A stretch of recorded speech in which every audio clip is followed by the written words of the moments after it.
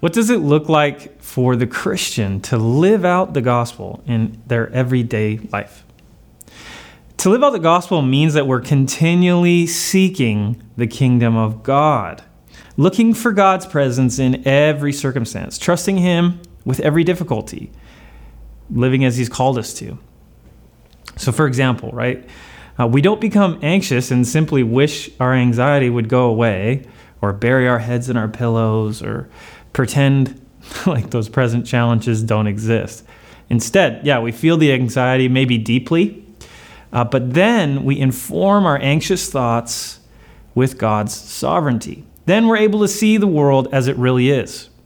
You see? So Christians have a firm trust that God is on the move. We're looking for the kingdom of God. We're seeing what He's up to, that God is always up to something. And it makes the Christian curious. Even in difficult circumstance, they're preoccupied with looking for the kingdom of God, looking for His rule, looking for His reign, and our participation in that. So being a Christian means more than admitting you've done some bad things in your life that you wish, one day God's going to hopefully look favorably on you and give you a pass, right? It's more than that. Instead, living a Christian life means that you embrace God's kingdom, His reigning, His rule for you right now, whether you can see Him working or whether you can't see Him working. Michael Metzger, who's a leader in Christian thought, once said it this way: if the gospel that we're believing can't explain the things we do all day, that is, the way they ought to be, the way they are, what you can do about them, and what they will be, then you have a gospel that can get you into the kingdom, but you will have trouble with thy kingdom come. So in other words, if the gospel you claim to believe doesn't translate to the rest of your life, you're missing it. You're not looking for the kingdom. You're looking for something else. You're not looking for the kingdom of God because it's not translating to the rest of your life. People who are looking for what God is doing in every circumstance walk through their life with a different set of glasses on. The lenses they have filter everything with hope. Filter every situation with hope, not despair, not animosity toward neighbor or another person, not loneliness or individuality, not ambivalence to the world, but hope and participation in what God's doing. Christians continually hope in God. They trust in what He's doing. They look for how they can be a part of His reign and His rule and His kingdom. And there's a lot of examples in Scripture about this, but before we get there, I want to give you a little bit of stuff to work with when it comes to Christian hope and what Christian hope looks like. Hope is not just a Christian word that helps the medicine go down. It's not something pastors just like talking about. Hope is gritty. It's real. It's got dirt on it. When you see the world through hope, you end up seeing situations differently than before. It informs the way you go through hardship, or maybe the way that you deal with loss. As a Christian, it's different. How you face death is all of a sudden very different. It determines your attitude when nothing seems to go your way. In his work on explaining a lot of this, Metzger shows us a really helpful framework for how to apply the gospel, the message of Jesus, to our everyday lives. So as we submit each circumstance to a worldview, a Christian worldview, Metzger calls it this. He calls it ought, is, can, will. So let me talk about this for a sec. The way we do this is to look at every situation and submit it to the worldview ought, is, can, will. Metzger, explaining more of this, says, the most common pattern that I've discovered, and it fits everyone, everywhere, is that we all imagine our life in terms of how it ought to be, is, can, or will be. It's a cosmic code. We think about life the way it ought to be only because of creation. There's a design in it. We only recognize that life is because of the fall. There is a default. There's a default. We only think about what we can do to make life better because of the idea of redemption And finally, we only dream about what will be because we are made for eternity. That's final restoration. That's our destiny. The universal pattern that can only be explained by the gospel. It can't be explained by the Eastern family of faith. It can't be explained by Darwin or Nietzsche. So this is an example of how we look for the kingdom of God in everyday life, how we practice the gospel in the rest of life. And we will face situations, right, and challenges, perhaps suffering, maybe even evil. And we know deep down in our lives, it ought not to be this way. Maybe we don't speak in the King's English, but that's what we think. We feel this isn't right. There really is something wrong with the world. And there's an uptick in our heart. We can do something about it. We try our best, but in the end, we trust that God will make things right. I love what scholar and theologian and historian N.T. Wright says here. He says, God's plan is not to abandon this world, the world which he said was very good. Rather, he intends to remake it. And when he does, he will raise all his people to new bodily life to live in it. That is the promise of the Christian gospel. In the scriptures, there's a story of a guy who almost ends up being a footnote in most of our study. But I think he's a shining example of faithfulness, of somebody who's continually looking for the kingdom of God. And what I love about it is he's doing this in the darkest part of the whole story. So if you have a Bible, you can go with me to Mark 15. It's actually going to be on the screen as well. It's Mark 15, verse 42. And when evening had come, since it was the day of preparation, that is, the day before the Sabbath, Joseph of Arimathea, a respected member of the council, who was also himself looking for the kingdom of God, took courage and went to Pilate and asked for the body of Jesus. Pilate was surprised to hear that he should have already died. And summoning the centurion, he asked him whether he was already dead. And when he had learned from the centurion that he was dead, he granted the corpse to Joseph. It's verse 46. And Joseph bought a linen shroud, and taking him down, wrapped him in a linen shroud, and laid him in a tomb that had been cut out of the rock. And he rolled a stone against the entrance of the tomb. Mary Magdalene and Mary, the mother of Jose, saw where he was laid. So, what's happening here? What's the context of what we just read? Well, if you were to rewind the tape, just outside of this little snippet, Jesus has been crucified and is dead, and he's hanging on a cross. Mark records a man named Joseph, interesting phrase here, looking for the kingdom of God. And Joseph takes courage and requests the body of Jesus for burial. And Pilate first confirms that Jesus really is dead and then releases the corpse. And Joseph honors Jesus in his death by giving him gifts of burial, a shroud, all sorts of things. Now, I understand that there's more going on in the story, but could it be, right? Could it be that Joseph of Arimathea, for whatever reason, is enabled by the Spirit of God to see this situation with eyes of faith? Let's ask the question, how is Joseph following Jesus? What does it look like for Joseph to follow Jesus in this moment? What can we learn from Mark's record of these events?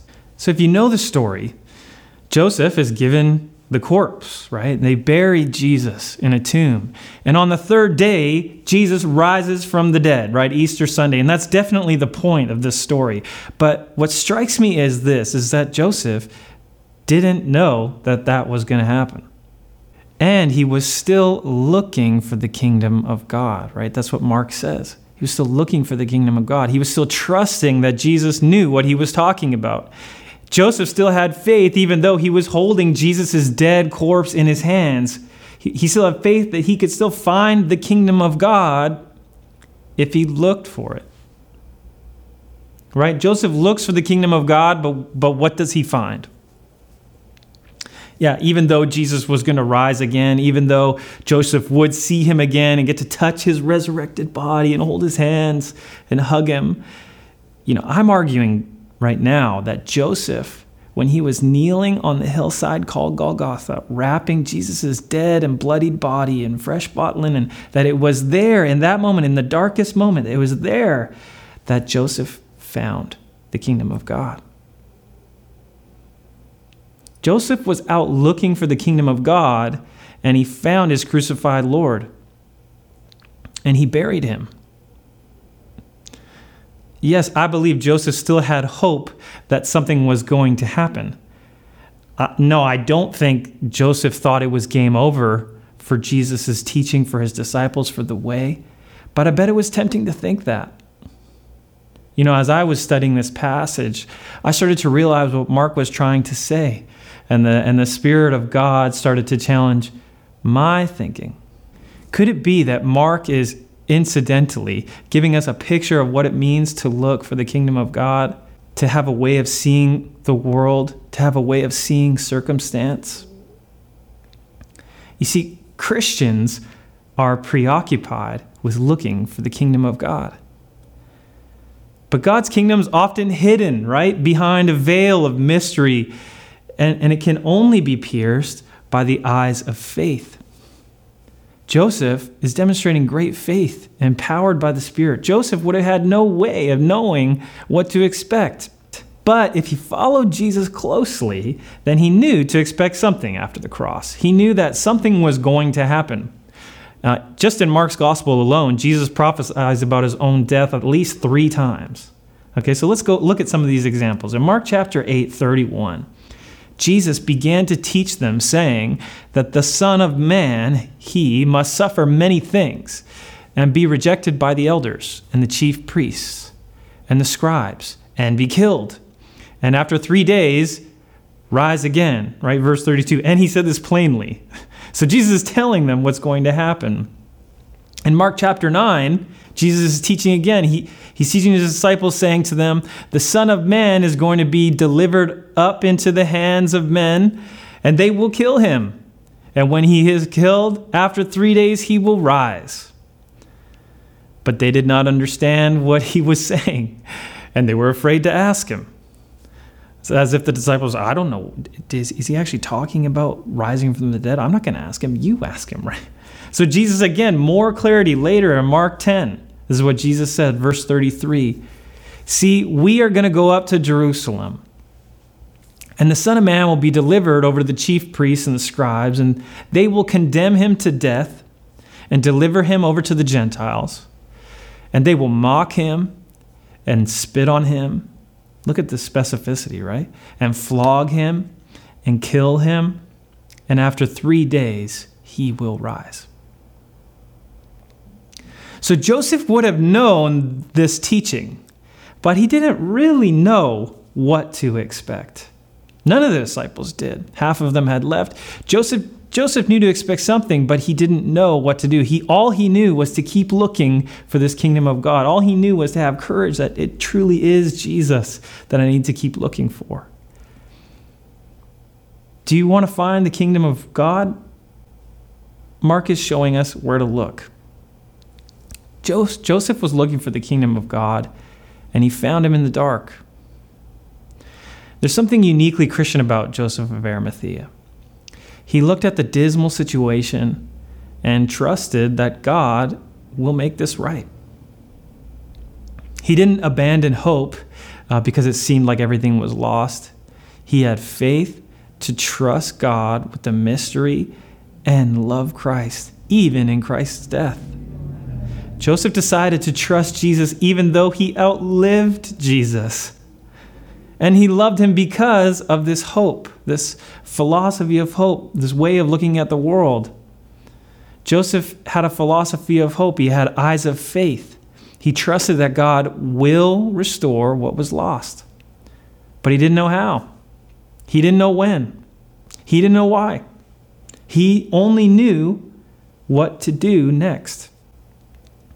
He was going to love his neighbor, and he was going to love his Lord. We think about who Joseph is and his commitment to seeing God enthroned in the person of Jesus, that fueling him with courage to go to Pontius Pilate to reveal himself, the most powerful man in Judea, to reveal himself as a supporter of this guy. And Joseph asks for the body of his dead king. Joseph longing to see Jesus enthroned and then having to go to another ruler to ask for the body of his dead king. In the meantime, in the waiting, when it seemed like everything was going wrong, Joseph lamented. He loved his Lord in his grief, and he honored him with gifts of burial.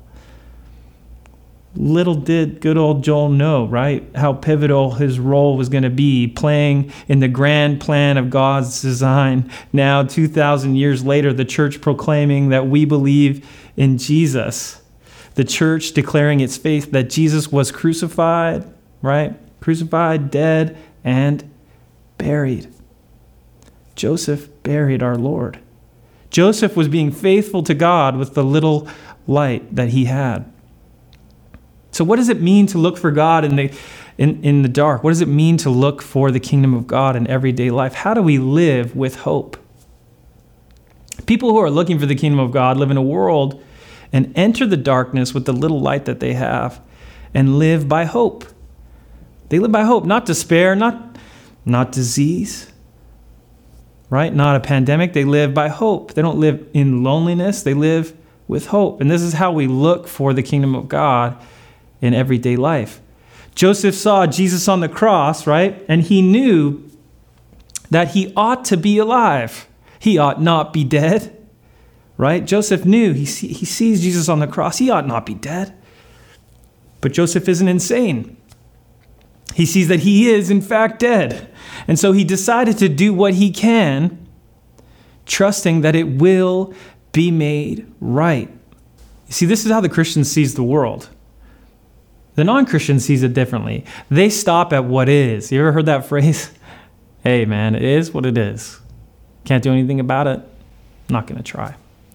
You know what? We all say that, but we believed it too much. It's survival mode. It's maintenance mode. We believe, it is what it is. I can't do anything about it.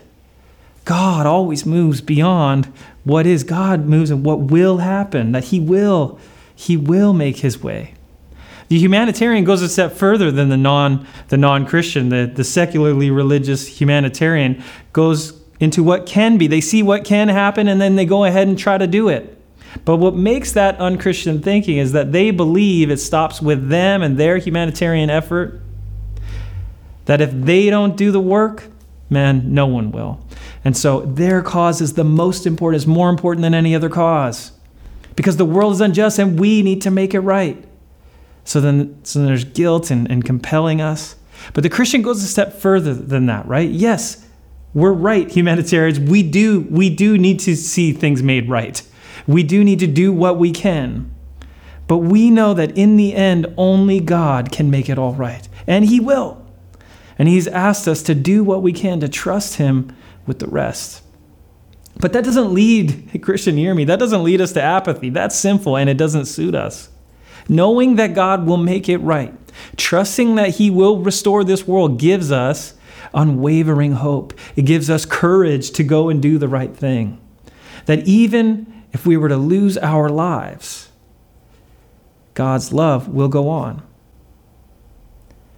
As you look at the world, as you face circumstance, do you live in light of the gospel? Do you have that kind of hope? Will you inform your anxiety, right, with God's sovereignty? Will you inform your lack of ability with God's ability?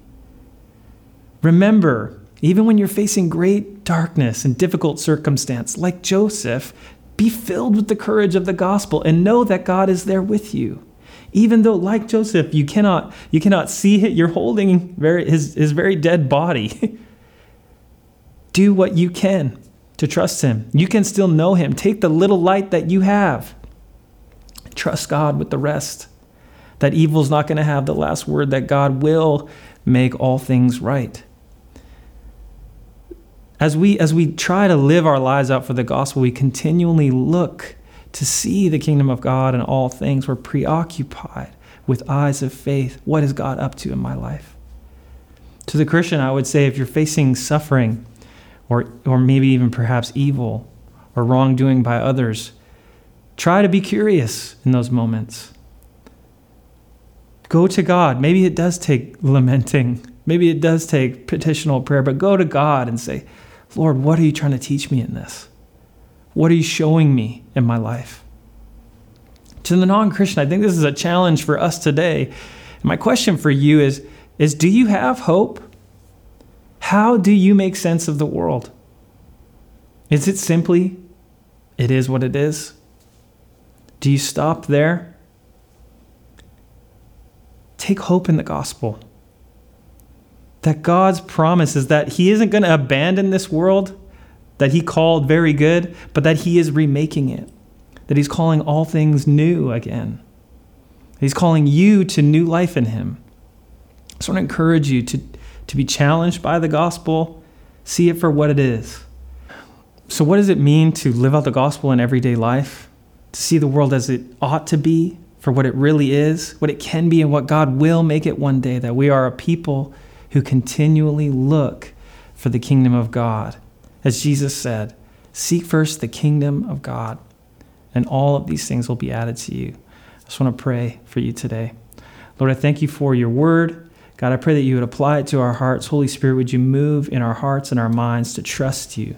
Lord, I think of the great darkness that some people are feeling. Lord, I pray for hope for them, that they would see that you truly are with them in their darkest moment.